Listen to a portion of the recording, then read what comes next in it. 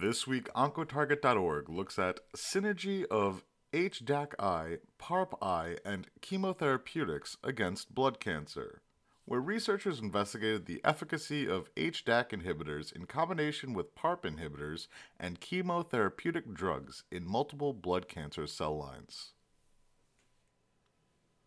Chromatin constitutes chromosomes in eukaryotic cells and comprises DNA and proteins. Chromosomes produce proteins and enzymes that are essential for cellular function and maintenance, including DNA repair. A critical process for DNA repair is poly-ADP ribosylation, or PARylation. PARylation is triggered by poly-ADP ribose polymerase, or PARP, enzymes. When DNA becomes damaged, PARP enzymes bind to the damaged location in the cell. In cancer cells, however, this natural process can be counterproductive in respect to cancer treatment. PARylation can produce DNA repair mechanisms in cancer cells that can lead to the evasion of cell death and even drug resistance. Inhibiting PARylation may be a viable therapeutic strategy for cancer treatment. HDAC inhibitors. Histones, the main proteins that constitute chromatin, undergo post-translational modifications that regulate gene expression. Histone acetylation is an important epigenetic process that affects gene expression by relaxing the chromatin structure, making chromatin remodeling more feasible. Histone deacetylases, or HDACs, are enzymes that can have the opposite effect. Histone deacetylation makes the chromatin more compact and difficult to remodel. The overexpression of HDAC has also been associated with tumorigenesis. Histone deacetylase inhibitors, HDAC-I, are a class of therapeutics that have shown promise in the treatment of hematologic malignancies, blood cancers, and solid tumors.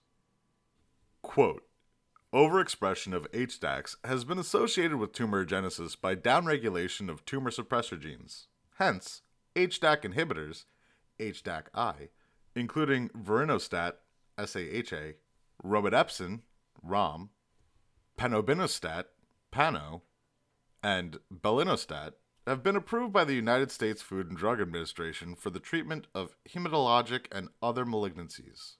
These inhibitors restore appropriate gene expression, resulting in induction of cell differentiation, cell cycle arrest, and apoptosis. End quote. The study. In a new study, researchers from the Department of Stem Cell Transplantation and Cellular Therapy at the University of Texas MD Anderson Cancer Center and the Cross Cancer Institute's Department of Experimental Oncology at the University of Alberta investigate the efficacy of HDAC-I in combination with PARP inhibitors, PARP-I, and chemotherapeutic drugs to treat hematologic cancer. On October 14, 2022, their research paper was published in Volume 13 of Oncotarget, entitled HDAC Inhibitors Suppress Protein Poly-ADP Ribosylation and DNA Repair, Protein Levels, and Phosphorylation Status in Hematologic Cancer Cells. Implications for their use in combination with PARP inhibitors and chemotherapeutic drugs. Quote, despite their preclinical efficacy, HDAC-I do not seem to be clinically highly effective as monotherapy, and potentially more effective anti-tumor activity is observed when they are combined with other anti-cancer drugs. End quote.